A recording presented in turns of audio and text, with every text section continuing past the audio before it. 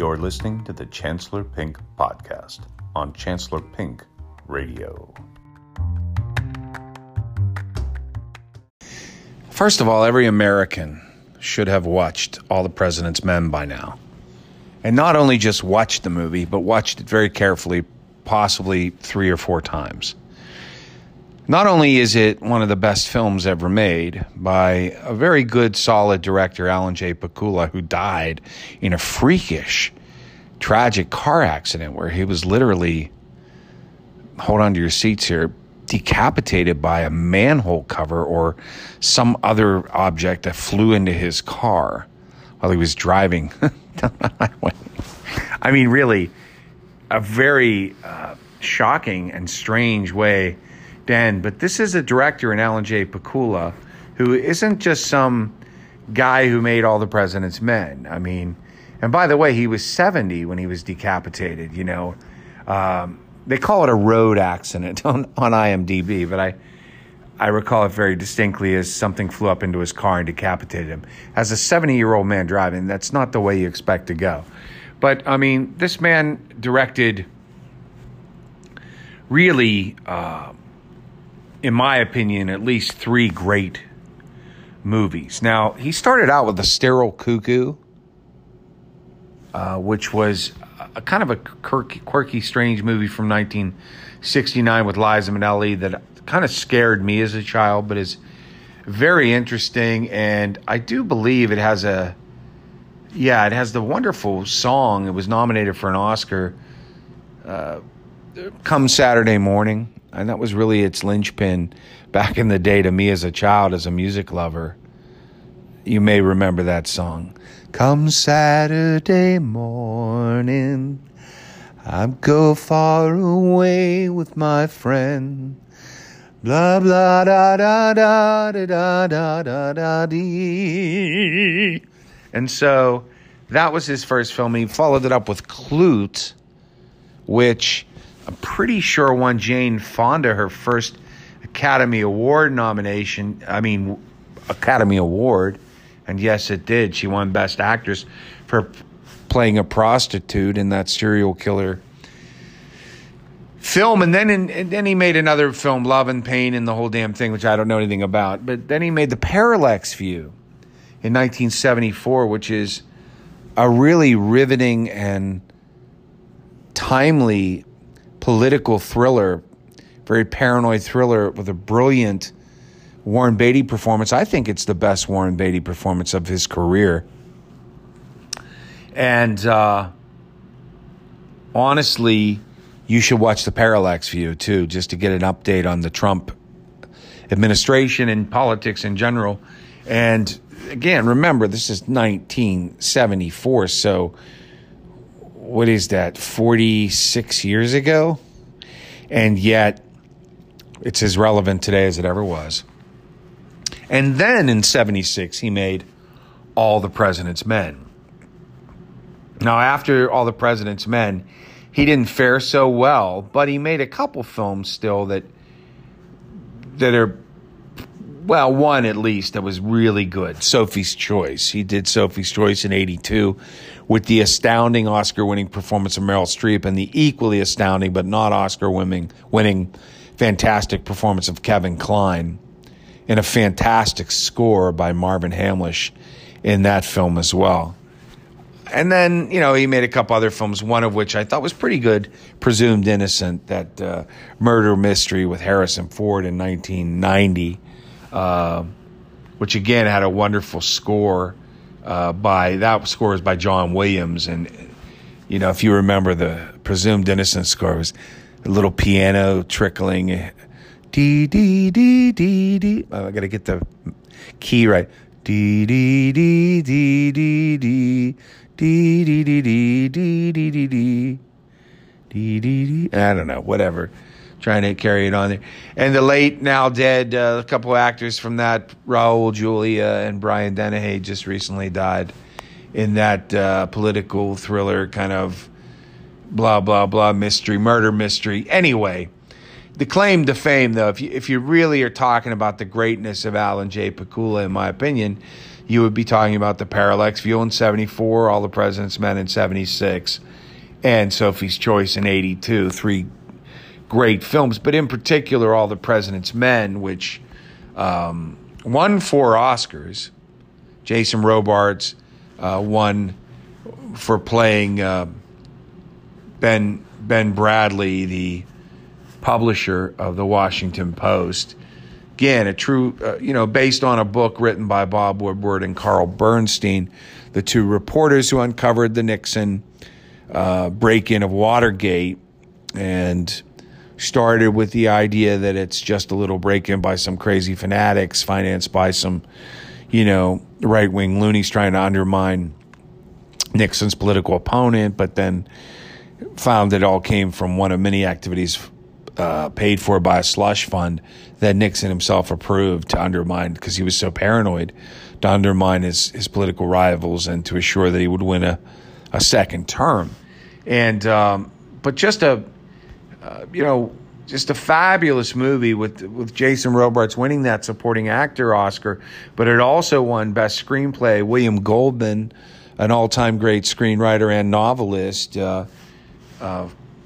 who just died a couple years ago at the age of 87, and he actually won 2 Oscars in his career. He won the screenplay for that movie, but also won Best Screenplay for writing Butch Cassidy and the Sundance Kid, and just wrote a number of other great scripts in his life, like Marathon Man and Misery, Princess Bride.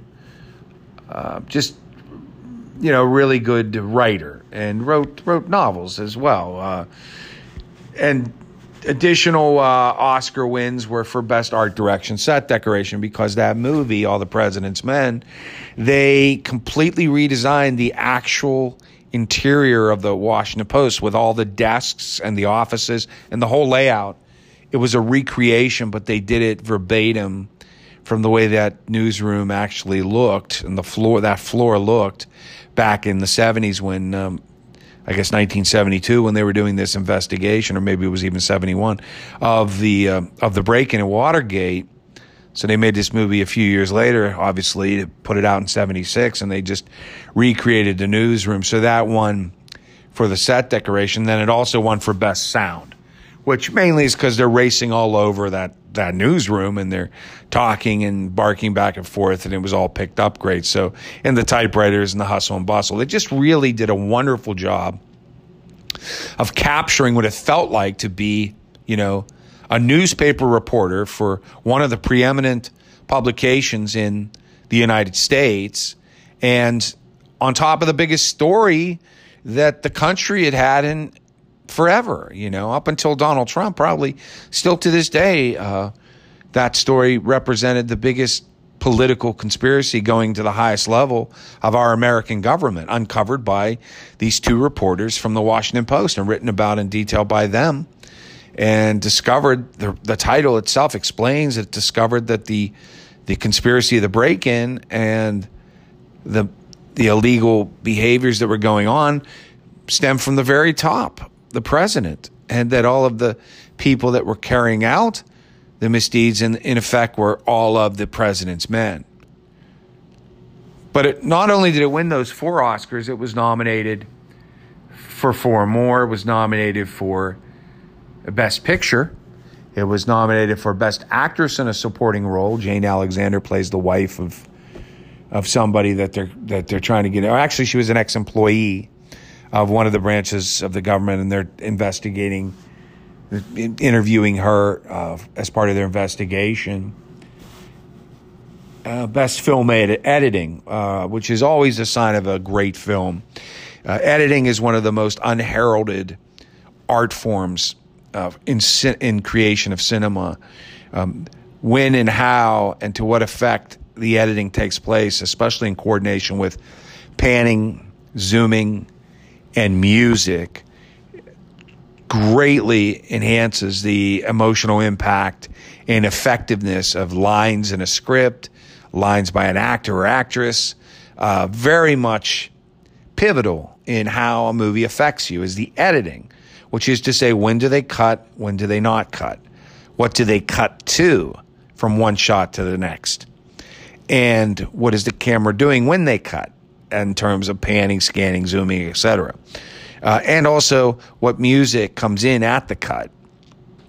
And when it cuts in, what's happening to the camera. Now, a lot of that is a combination of efforts by the cinematographer in terms of what they're doing with the camera, but they don't know how it's going to be edited. And it truly is a stroke of genius to edit in combination with the music and the cinematography to make the script work best and to have dramatic impact. In fact, I would go out on a limb here and say the editor makes the best picture, and that's why they tend to win together. You very rarely see, they used to say you never see a best picture without a best director. Bob Fosse was like one of a precious few to win best director in 1972 for the film Cabaret, but did not win best film. The Godfather won that year. And it's hard, it's shocking almost for people to realize that Francis Ford Coppola, widely regarded as a genius director, pretty much almost solely because of his Godfather 1 and 2 films, although also making the extremely praised and well thought of Apocalypse Now, as well as the year before The Godfathers, he made The Conversation with Gene Hackman. But, you know, there are lovers and haters of Apocalypse Now. I'm neither. I don't adore it. I like it a lot, but I think it's flawed. Same with The Conversation. I like it a lot, but it has some problems. Well, The Godfathers are just genius. They're amazing. So really, if you really look at Francis Ford Coppola and look at all of his films he's made, you know, he really made his career on those two films. And The Godfather, third one, he got a director nomination, got a Best Picture nomination. That movie's nowhere near the caliber of 1 and 2. But the point is, he didn't win Best Director for The Godfather Part 1, Godfather. He did win for Godfather Part 2. He didn't win the Oscar. Now, that's an all-time great film, top 5. I mean, just pretty much a flawless movie, performance-wise, editing-wise. But he didn't win Best Director. And, you know, Bob Fosse won for Cabaret, and it's mostly because that movie just blew people away. He'd only made Sweet Charity before that. People didn't think of Bob Fosse as a great director. And really, it was the editing. It was the editing of Cabaret, the cuts from one shot to the next through the dance sequences with the hands and all of the amazing choreography that stemmed from Bob Fosse's choreography on Broadway, etc. But it was the editing and the lighting and the cinematography in combination, in particular with the editing to the music, that made Cabaret the great film it still is, and it's why it won Best Director. And the reason that's true is 10 times out of 10, the director of the movie sits in on the editing.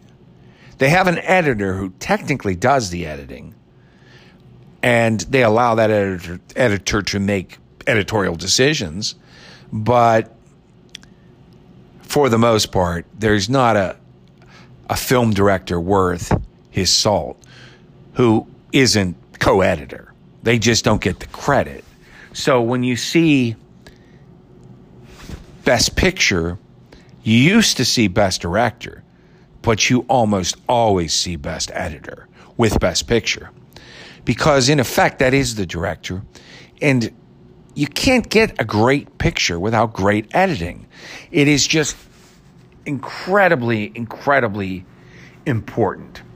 And for example, you get people that work together with the same editors over and over and over again, because it is such a symbiotic relationship.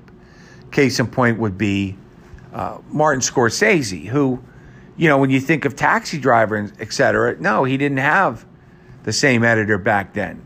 It took him a while to get to his key editor, Thelma Schoonmaker. Thelma Schoonmaker has done the editing for just almost so many Martin Scorsese films since she first took up editing for him, which was with Raging Bull in 1980, which, again, Scorsese didn't win Best Director for Raging Bull. It didn't win Best Picture. Yet it was widely regarded by all the film critics as the best movie of the 1980s, made in 1980. It was voted number one film of the 80s by all American Film Critics Association. And in retrospect, the fact that it lost Best Picture that year, it's kind of a travesty of justice. But that was Thelma Schoonmaker's first outing as editor with Martin Scorsese, because and if you look at the film, it's the greatest thing about it. Well, the cinematography in black and white is also spectacular, as is De Niro's performance and the performance of Joe Pesci. If you really look at Raging Bull, why is it so great? If you took Pesci or De Niro out of it, it would have paled. It would have been nowhere near the great film it is. But in particular, it was the fact that it was filmed in black and white, and it was the editing. The editing with the sound effects and the music. Spectacular genius. I mean, no offense to Scorsese's previous works, including a very good movie in Taxi Driver, but Raging Bull was brilliant, and it wouldn't have been without Thelma Schoonmaker. So he knew that. Martin Scorsese. So in 82, she edits King of Comedy for him. And in 85, she edits After Hours. And in 86, The Color of Money. And in 88, The Last Temptation of Christ. And in 89, his segment with Nick Nolte of New York Stories. And in 1990, Thelma Schoonmaker edited Goodfellas with him. And in 91, she edited Cape Fear. In 93, The Age of Innocence. In 95, Casino. In 97, Kundun. In 99, Bringing Out the Dead. In 2002, Gangs of New York. In 2004, The Aviator. In 2006, The Departed. In 2010, Shutter Island. In 2011, Hugo. In 2013, The Wolf of Wall Street. In 2016, Silence.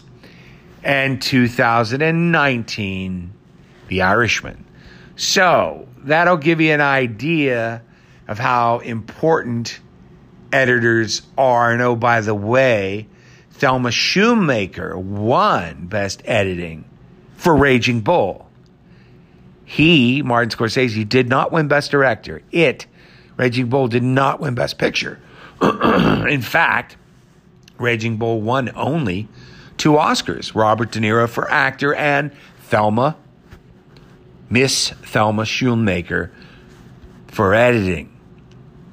Thelma won 2 other times in editing for Martin Scorsese. She won Best Editing for The Aviator, and she won Best Editing for The Departed. Do you know how many Oscars Martin Scorsese has won? 1. Best Director for The Departed. That's it. He finally got his directing Oscar. What they don't know, and I'm not taking anything away from Thelma Schoonmaker, they do know this, is Martin was there through almost every step of the way through the editing. He is an editor with her, but she did the genius. They had the chemistry on Raging Bull. She won the Oscar for Raging Bull, and he never let her go. And if you really want to talk about the genius of Scorsese, beyond the grittiness of his characters and the brilliance of performances that he's gotten from De Niro and then DiCaprio as his leading men, mostly in all of his movies, it's the brilliance of Thelma Schoonmaker. It's the brilliance of the editing. And the editing is gigantically important, which, although completely off topic, really from the subject matter of this podcast, brings us back to All the President's Men. Because All the President's Men was edited by Robert L. Wolfe, who was nominated for Best Editing but didn't win. He had 2 other nominations for Best Editing in his career. So it's very well edited. And the entirety of All the President's Men is genius for that reason. Alan J. Pakula got an Oscar nomination for the direction. It got an Oscar nomination for the editing. William Goldman, an all-time great screenwriter, got a nomination for screenplay. And in fact won. And it won Jason Robards the supporting actor and the set decoration. Okay. So that sums up how great it is. Now you'd say, 8 nominations, not that great. Until you stop, and turn around. Somebody Wants to Love You. 70s reference. Come on. It's a 70s movie. Name the band. You know. Come on. Stop, and look around. Somebody wants to love you. Come on, you know. That's correct. The Partridge Family. But this film only got 8 nominations, yet won 4 of them, yet didn't win a major one, as in Best Director or Best Picture. It did win the major of Best Screenplay. But 8 nominations, and guess what? The 2 leads, who are freaking outstanding, didn't get nominated. Movie stars, Dustin Hoffman, Robert Redford. Now, when you stop and think about, okay, well, so what? So what? They didn't get nominated. Let's look at their careers at that point. Let's look at the careers of Robert Redford and Dustin Hoffman right there. Okay, we're talking about 1976. Robert Redford, if you go back, Robert Redford has been nominated for how many? Let's just see here. I'm just trying to get this out here.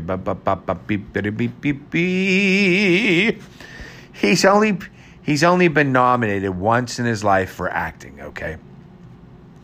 He's not thought of as a great actor. He got 1 Oscar nomination for acting. Guess the movie. Come on, you know it. Yes, The Sting. But when was that nomination? Exactly. 1973. So you have Robert Redford hot off an Oscar nomination in 1973 for his widely recognized best screen performance in The Sting. And oh, by the way, the year before that, he was a superstar, great actor in 3 movies. The Hot Rock, a vastly underrated comedy film directed by Peter Yates and written, by the way, in part by William Goldman, who wrote All the President's Men. And in the same year, 1972, he was in a Sidney Pollack film, Jeremiah Johnson, which was actually a very good film, very underrated film. And also in 1972, he was in the Michael Ritchie film, The Candidate, also a very solid film. So he came off of 3 really good, serious, comedy, interesting, diverse films from 72. Follows that up at Robert Redford in 73 with The Way We Were. How did he not get an Oscar nomination for The Way We Were? A very good Sidney Pollack film that actually won 2 Oscars and got Barbra Streisand an Oscar nomination, but none for him. But in the same year, 73, he does get an Oscar nomination for The Sting, which, oh, by the way, won 7 Oscars. Then you follow that up in 74, right after, on the heels of that, like I said, the great 72 and 73 by Robert Redford, and he does The Great Gatsby, which was an underrated adaptation. Screenplay, by the way, for The Great Gatsby by Francis Ford Coppola, adapting it from the novel by F. Scott Fitzgerald. But the film was not that well received. Still, it's memorable if you're following Robert Redford's career.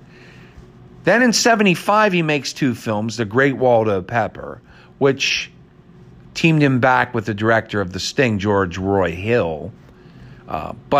And by the way, the screenplay also by William Goldman again, of The Great Waldo Pepper. But not that great of a film. I remember seeing it in the theater or the drive-in back in the day. And that same year, 1975, he gets back with Sidney Pollack and does, one of the greatest. I just love this movie. To me, it's still vastly underrated. 3 Days of the Condor.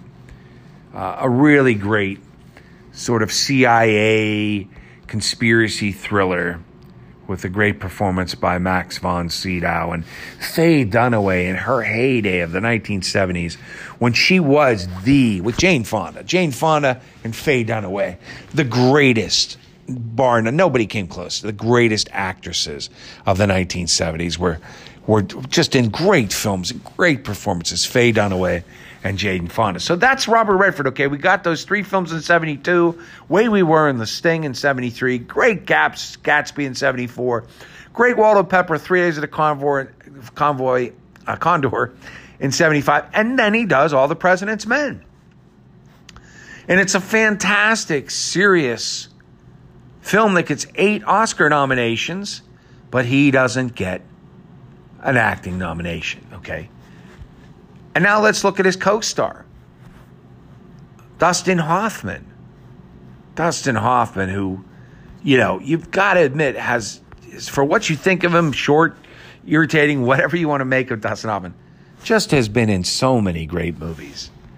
I mean, and that guy, not only did he get an Oscar nomination for Midnight Cowboy back in 1969 for Best Supporting Actor, but then in 1970s in Little Big Man, a really good, underrated Arthur Penn, who's, by the way, an underrated director.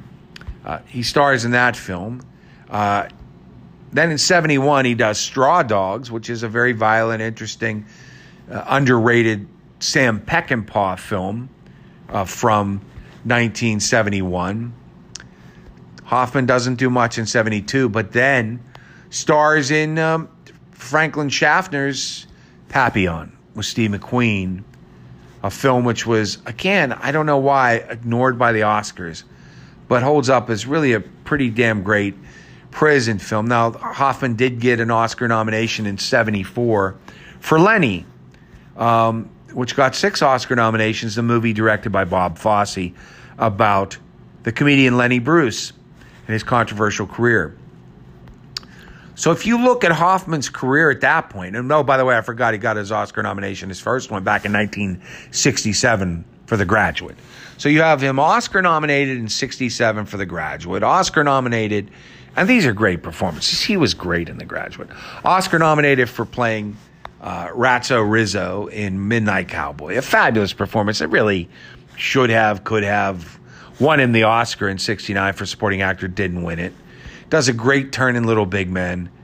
Plays an interesting dark role, hard role to play in Straw Dogs, wimpy guy, mathematician.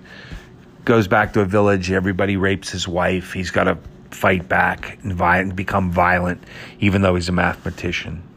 Good study of what's capable and all what we're all capable of if pushed to it. Then he does Papillon, a nerdy sort of inmate of Steve McQueen's in the prison.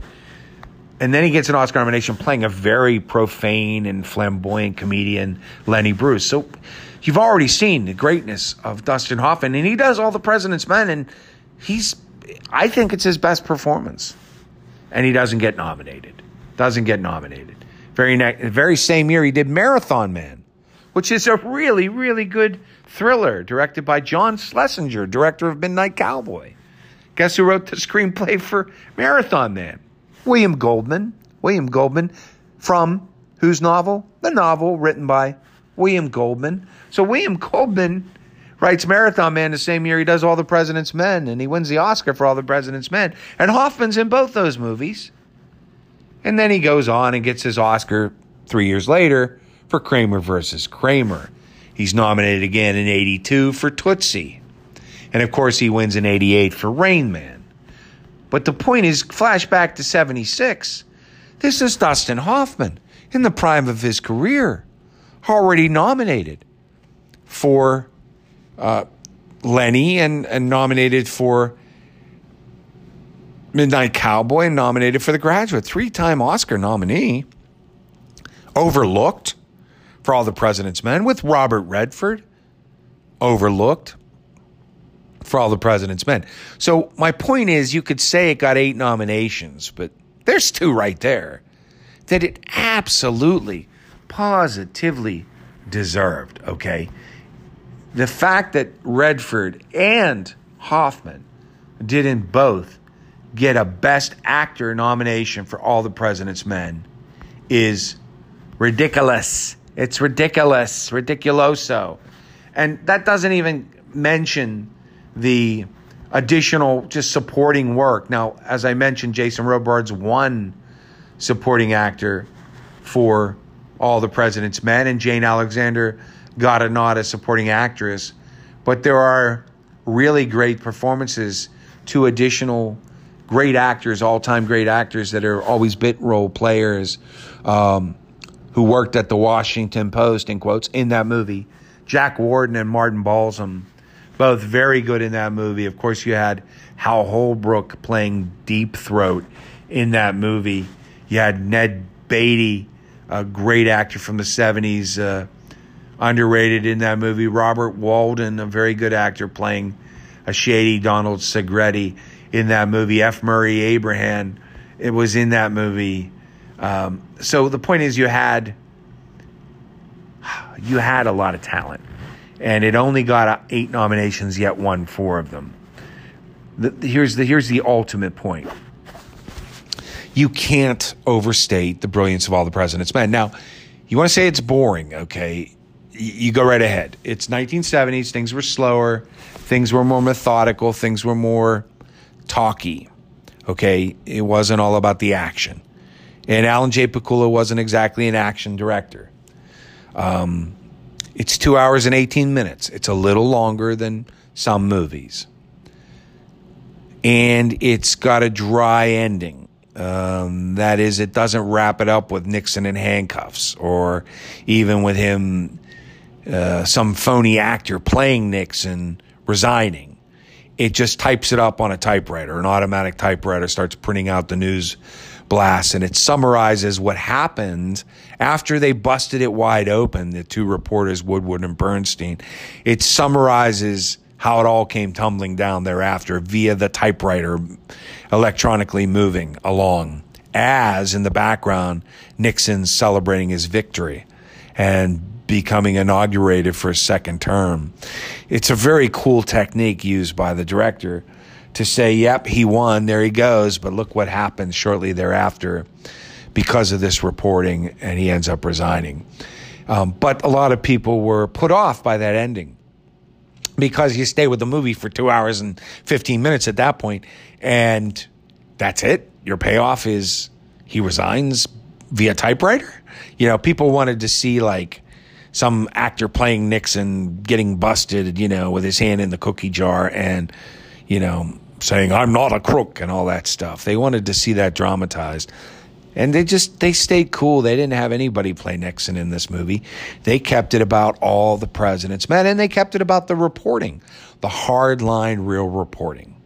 Which brings me to the reason why I've spent so much time here lauding this film and highly recommending that you see it and see it multiple times, especially right now.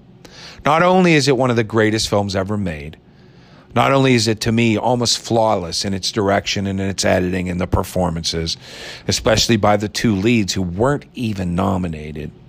And not only did it win an Oscar for its great, brilliant screenplay by one of the best screenwriters of all time, William Goldman.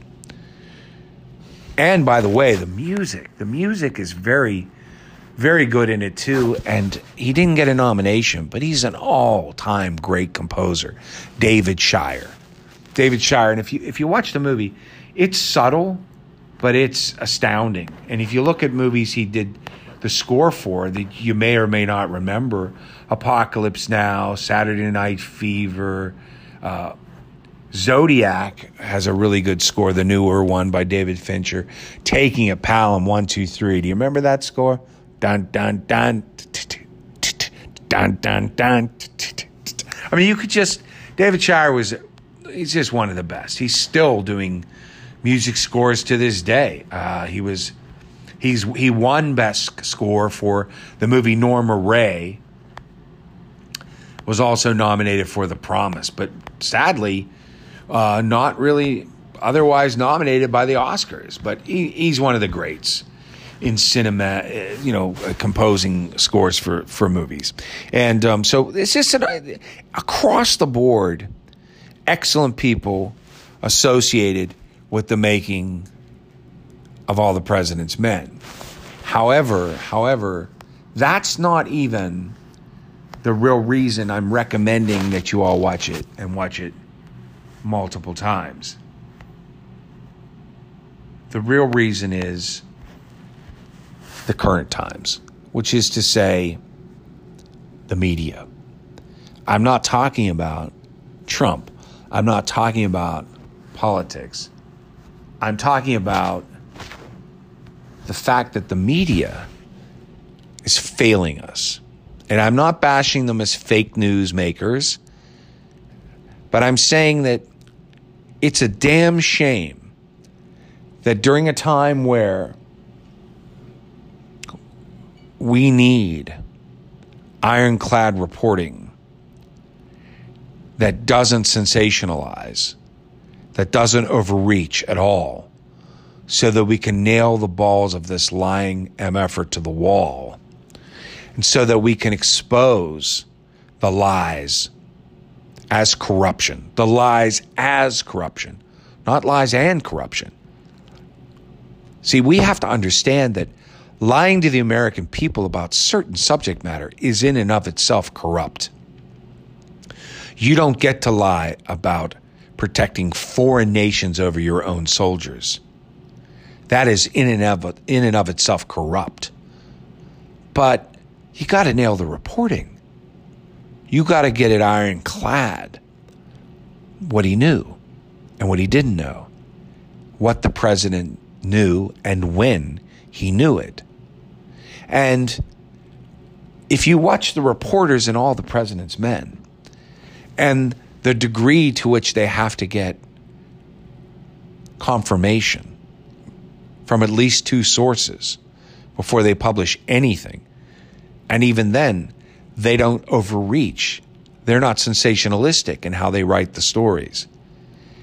And the one time they get a denial on the story after publishing it, Jason Robards, who won the Oscar for playing the editor of the paper, Ben Bradlee, he took to calling them both Woodstein for Bob Woodward and Carl Bernstein. He would call them Woodstein as one. And the moment after they confirm a story and get it published, and it's refuted the next day, there's a scene edited brilliantly where he yells, "Woodstein!" Very angry. "Woodstein!" And they're like, uh-oh, and they go to his office, and he's furious at them.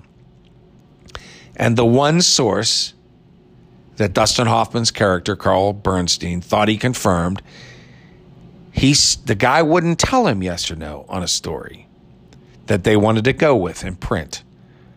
And Carl Bernstein says to the guy, "Well, I'm going to count to 10. And if you tell me don't go with the story, then I won't print it. If you don't say anything, then that means it's good." So he has it set up so that his silence from counting 1 to 10 is a confirmation, is a second confirmation that they need to print the story. So he counts, and the guy says nothing. And the guy says, "You got it now?" He says, "Yeah, I got it." He said, "You understand?" He said, "I understand. Thank you." And he hangs up and he's all excited. He got his second confirmation. Well, that guy turns around and says, "I thought you were saying countdown or whatever." He plays a game. He plays a game with him on the countdown method and what it meant to back out as a source for the story. And actually says, "I never said this and I don't know where they got this," and all that. So 2 things you learn from watching All the President's Men is you better be very careful who you get as a source, because if they pull out on you, you will have egg on your face and look bad as a reporter. But number 2, name your sources. Name your sources. They couldn't even use Deep Throat, who by all accounts after the fact was probably Alexander Haig in the Nixon administration, who was acting as that source on Deep Background, hence they called him Deep Throat. They couldn't even use him as a source, even though he was unidentified and wouldn't allow himself to be identified. He also wouldn't allow anything he was telling Bob Woodward to be printed. He had to verify everything he told Bob Woodward by other sources. That was the understanding Deep Throat gave to Bob Woodward. I'll tell you things. I'll lead you in the right direction, but you have to verify it through other people. You can't name me even as an anonymous source. So what you saw in All the President's Men, what you see if you watch it, is reporters that had credibility because they play by the rules, the journalistic norms, and they held very strict standards. And the one time you see a little shady change of it by Dustin Hoffman's character, Carl Bernstein, because he's so anxious to get a story out, it blows up in his face and makes him look bad. In the end, they nailed the story and they got the sources. But what you see in the movie, and it's well done, is Carl Bernstein was a little bit more willing to cut corners and play games as a reporter. Bob Woodward was not. Bob Woodward, who, by the way, was conservative, Bernstein, who was Democrat, you saw that in their reporting. Woodward wanted to get it right and wasn't looking to nail the other party, nor was Bernstein looking to nail a party. We didn't live in those times back then. It wasn't a Republican versus Democrat system.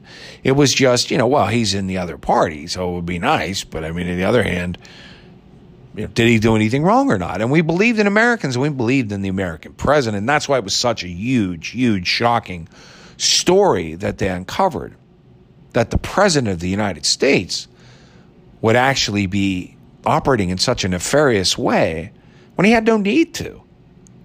He was very popular and he was going to win in a landslide. The fact that he had created a slush fund for the paying off of people and the doing of dubious activities in order to secure that he maintained power when he didn't even need that was sad, and a sad reflection on the state of politicians and people in power and what they're willing to do in order to maintain that power. But the question is, what is the media willing to do in order to gain the power of uncovering a blockbuster story, in order to gain the prestige and the notoriety that comes with uncovering a blockbuster story? And what All the President's Men tells you in brilliant fashion is they're not willing to sell out their integrity. And even when you team two reporters together are very different, like the chain-smoking, corner-cutting, more off-the-cuff liberal-esque reporter in Carl Bernstein, you team him up with the more stuffed shirt, little more serious, clean-cut, serious conservative reporter in Bob Woodward. They work together. They worked together as a team, and overall they did a great job. And they didn't cut corners in the end, and they did it proper. And that's why when they got him, they got him. Now, true, it helps. There were recorded tapes, but there are tapes of Trump. There are tapes of him on the telephone. There are tapes of him in the trailer with, the Bush boy saying, grab him by the pussy. And he still got elected president. So I don't think we're living in an age where the tapes matter as much as we're still living in the age that we were living in back in the 70s, which is reporters are supposed to be objective. And I don't care, you could line up 1,000 or 1,000,000 right-wingers or Republicans that say the left-wing media, the liberal media, they've been saying it for years. It never cut any swath because everybody knew that at the end of the day, you didn't go into journalism because you were a liberal. You studied and got a degree and learned how to be an excellent journalist and worked for the preeminent papers such as the New York Times or the Washington Post because you wanted to get to the truth. You wanted to protect the people's right to the First Amendment, and you wanted to protect their right to know what was happening and not silence their rights under the Constitution to know. And reporters certainly might lean more left because it takes a bleeding heart, it takes an active, loving, kind of passionate soul to really want to fight for truth. There aren't a lot of right-wing conservative types who are like, fight for truth, It's like basically fight for my money, fight for my religious ideals, fight for what I think should be shut down and conservative and everybody should be careful about. Not as passionate. But they're firmer about it. Maybe not as passionate, but they're very firm. And they used to adhere to rules. Now, of course, the only rules for the right wingers are no rules. The rule is there are no rules. The rule is lie. The rule is make it up. The rule is just bullshit your way through it. And if you get caught with your hand in the cookie jar, just say fake news. So now more than ever, the objectivity of the press is paramount. And whether or not the press is mostly run by left-wingers is irrelevant. It always was. It used to not matter, because at the end of the day, they had enough checks and balances where they got burned if they got it wrong. So they didn't get it wrong that often. And once they got it wrong too often, they were out. Nobody listened to them. The National Enquirer comes to mind. Once you're known as a bullshit rag, you're done. You're toast. Fake news, nobody had any time for them, except the little old ladies in line at the grocery store. Serious newspapers took their job seriously. And they made sure to get it right. Credibility was on the line. It was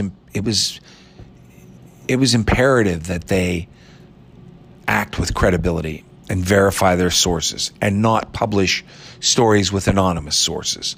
Publish stories with sources that could go on the record, so that they would have to deny it later. And why would they? If they already know they're going to be published in a major newspaper the next day saying what they say, of course they can't turn around and deny it.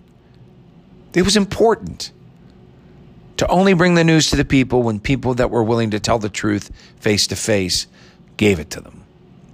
Now, because of social media, everybody wants to get there first, because there's so much news that's televised, commercialized, because we have these 24/7 news channels. And news is no longer something you wait for the next day in the paper, and they get a lot of time to vet it and check it, and then they go to print with it. Another great movie on this is The Paper. You should see that. It's a comedy, but it's a vastly underrated film. I'm not a big fan of Ron Howard as a film director, but he did a very good job with a really good cast in The Paper, led by Michael Keaton, Pittsburgher. I think a really good actor and a really funny guy, but one of his best performances really ever. Might be my favorite performance by Michael Keaton. Probably after Night Shift number 1, but that's mostly funny. Mix of drama and funny. The Paper is a really good performance by Michael Keaton. Marissa Tomei does a nice job as his wife in that film. Robert Duvall, a good job as the editor of the newspaper. Glenn Close, Oscar winner by that time, plays his rival at the newspaper. It's a good cast. And I think David Koepp wrote the screenplay. Solid screenplay writer. Ron Howard, of course, Oscar winner eventually for directed it. But it's a good story on the ethics of being a journalist. That's a little bit later than All the President's Men. I believe that movie was made in the 90s or thereabouts, maybe the late 80s. But All the President's Men is the preeminent, wonderful film. And, Spielberg made that movie, The Post, with Meryl Streep and Tom Hanks recently. But that's not even close. And all these other political thrillers, I'll be honest, they don't put a patch on the bum of All the President's Men.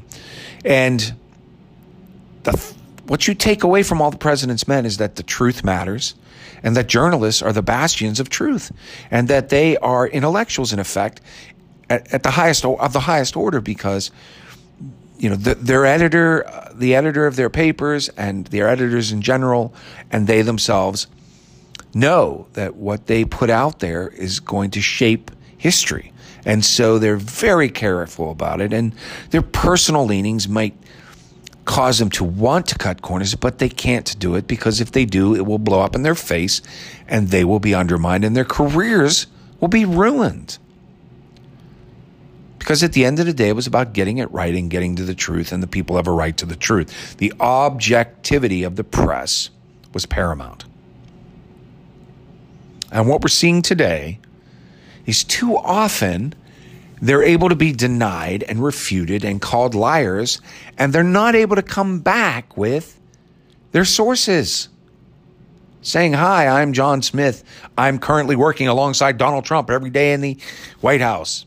And I'm the one that they quoted on this, and I stand by it. Call me a liar, Donald Trump. I'm calling you a liar. I'm the guy that they went to in this New York Times story. And oh, by the way, here's Joan Kupar, the other woman who was the second source that was the basis for the story in the New York Times. Here she is now. Here's her face. Here's her standing by the story. Here are our positions in the government. This whistleblower insider hush-hush shit isn't top-notch reporting. Because you can get just as many people pulling your leg and fucking with you and feeding you bullshit so that the story blows up in your face and makes Trump look like a saint as you can get people telling you the truth. If people aren't willing to go on the record, that should tell you something about the credibility of the story. But reporters today are more interested, and newspapers, sadly, even the great ones, are more interested in sources they believe behind the scenes, but can't reveal, sadly, and using that to play gotcha on the president because he's such a bad dude. But they are eroding away their own credibility. Now, I'm still a big believer in the Washington Post and the New York Times, and I don't believe they've lost credibility, but that's me. That's because I'm a big believer in the press. I have old-fashioned ideals, but the sad truth is they're losing a lot of other people out there. You know, they're losing American citizens who are on the fence about whether or not they believed that the media was a bunch of liberals or are they just looking for ratings and to make money. I mean, there are a lot of left-wing people who use the MMM acronym all the time on social media to slander and bash the press. MSM.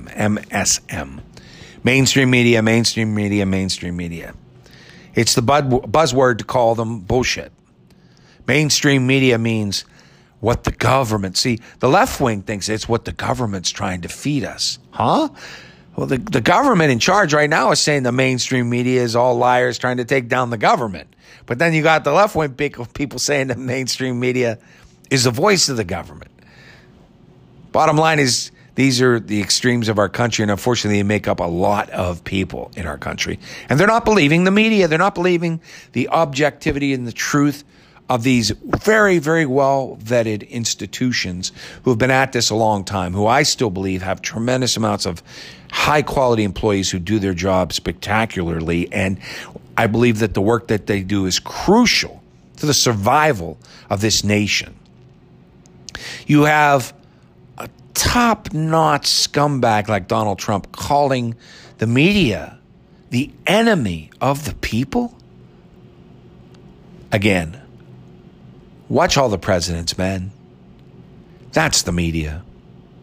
They are not the enemy of the people. They are your best friend.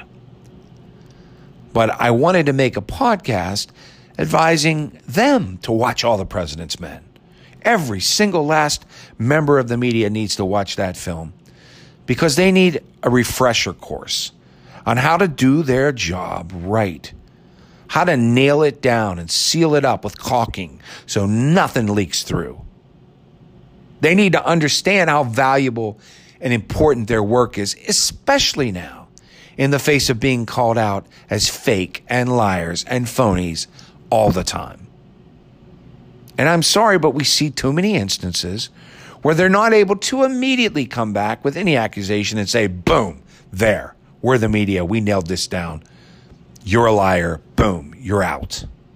Trump, I believe if the media were actually better at their jobs today, if they did the kind of work Woodward and Bernstein did back in the day when they were investigating Nixon, if they were that solid all the time today, Trump would have been impeached, even with a Republican Senate. I truly believe that. I really believe that there haven't been enough stories where the evidence has been nailed down by sources who will go on the record, who are valid. And if you don't have that, then I'm sorry, you shouldn't run with the story. All you have is a bunch of leaks and a bunch of gossip that can't be validated or corroborated enough to do what should be done if the story were true, which is get his ass out of office. You're failing, New York Times. You're failing, Washington Post. You're failing, Wall Street Journal. You're failing if all of these reports don't do their job, which is, if it were true, this guy would be gone. If it were true, people like Lindsey Graham and even Mitch McConnell, believe it or not, wouldn't be able to deny it. Because in so denying it, they would be denying the credibility of people that went on the record that they know to be credible, as opposed to Trump, who everyone and their mother knows is not credible.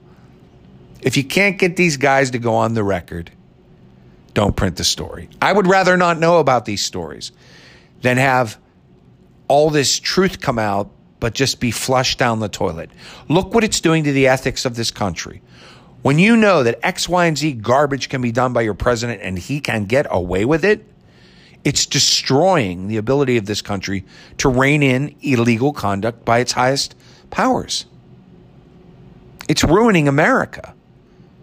So in a secondhand way, the press is ruining America, not by lying, but by failing to come forward with the truth in such a way that it can't be credibly denied.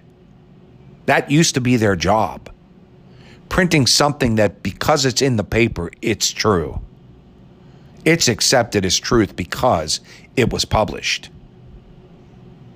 And how do you do that? You do that with credible sources, multiple on the record. And if you can't get that, you don't print it. It's gossip. It's rumor. And it will just be lied about and denied. And then you'll have this vague notion of what the truth used to be, might be, could be, probably isn't. And you'll have a criminal president marching on, living on, and the damage to the democracy, to the hope of going forward and having a righteous government is irreparable. It's irreparable. You've allowed this guy to get away with so much because you didn't catch him good enough. It's what they said in the movie. Watch the movie. Please, go watch it now, All the President's Men. When you take your shot and you miss, he gets away with it. You ruin it. You ruin justice. You ruin truth. If you're going to take your shot, you better get him. You better get it right. You only got one shot at this. If you reach for it and blow it, you'll ruin your credibility, the credibility of the news, the credibility of truth. And in this case, the effectuation of democracy. Ruined. Over and over and over again. This guy's gotten away with lie after lie after lie because the media, although bringing us a whole boatload of truth, has failed to nail it down and nail him down at the same time. They failed in their job, just like Robert Mueller did as an investigator. This guy keeps wiggling away, snaking his way out of it all. But I'm not going to just blame him. No, I won't. I'm blaming Robert Mueller for not going that extra mile and making the allegations and creating charges and putting his reputation on the line. And I'm blaming the media for printing story after story that is true, clearly true, but with no one behind it to stand by it but the reporters. And everybody can just call them biased and liberal, and they lose all validity. You know, it's not enough to want it to be true. You have to prove it to be true. And it's not enough to have people that you believe behind the scenes proving it. You have to prove it to the rest of all of us, including to the right-wingers. You have to prove that what you said and what you know is the truth. So that's what I want. So watch All the President's Men. This was a long one. Holy hell, I'm pulling in at 59 minutes now, probably making an hour. Why not? Drag it out another 60 seconds here. Watch All the President's Men. Watch it 3, 4, 5 times and pray. Get down on your knees and pray that the press of this country gets their act together so they get back to that level of quality and standard, because they really are the best friend of the people. They really are the guard, the fence, the wall, if you will, between the illegal immigration of corruption in our government and the people that want the restoration of democracy and truth to reign supreme in our government. I love you.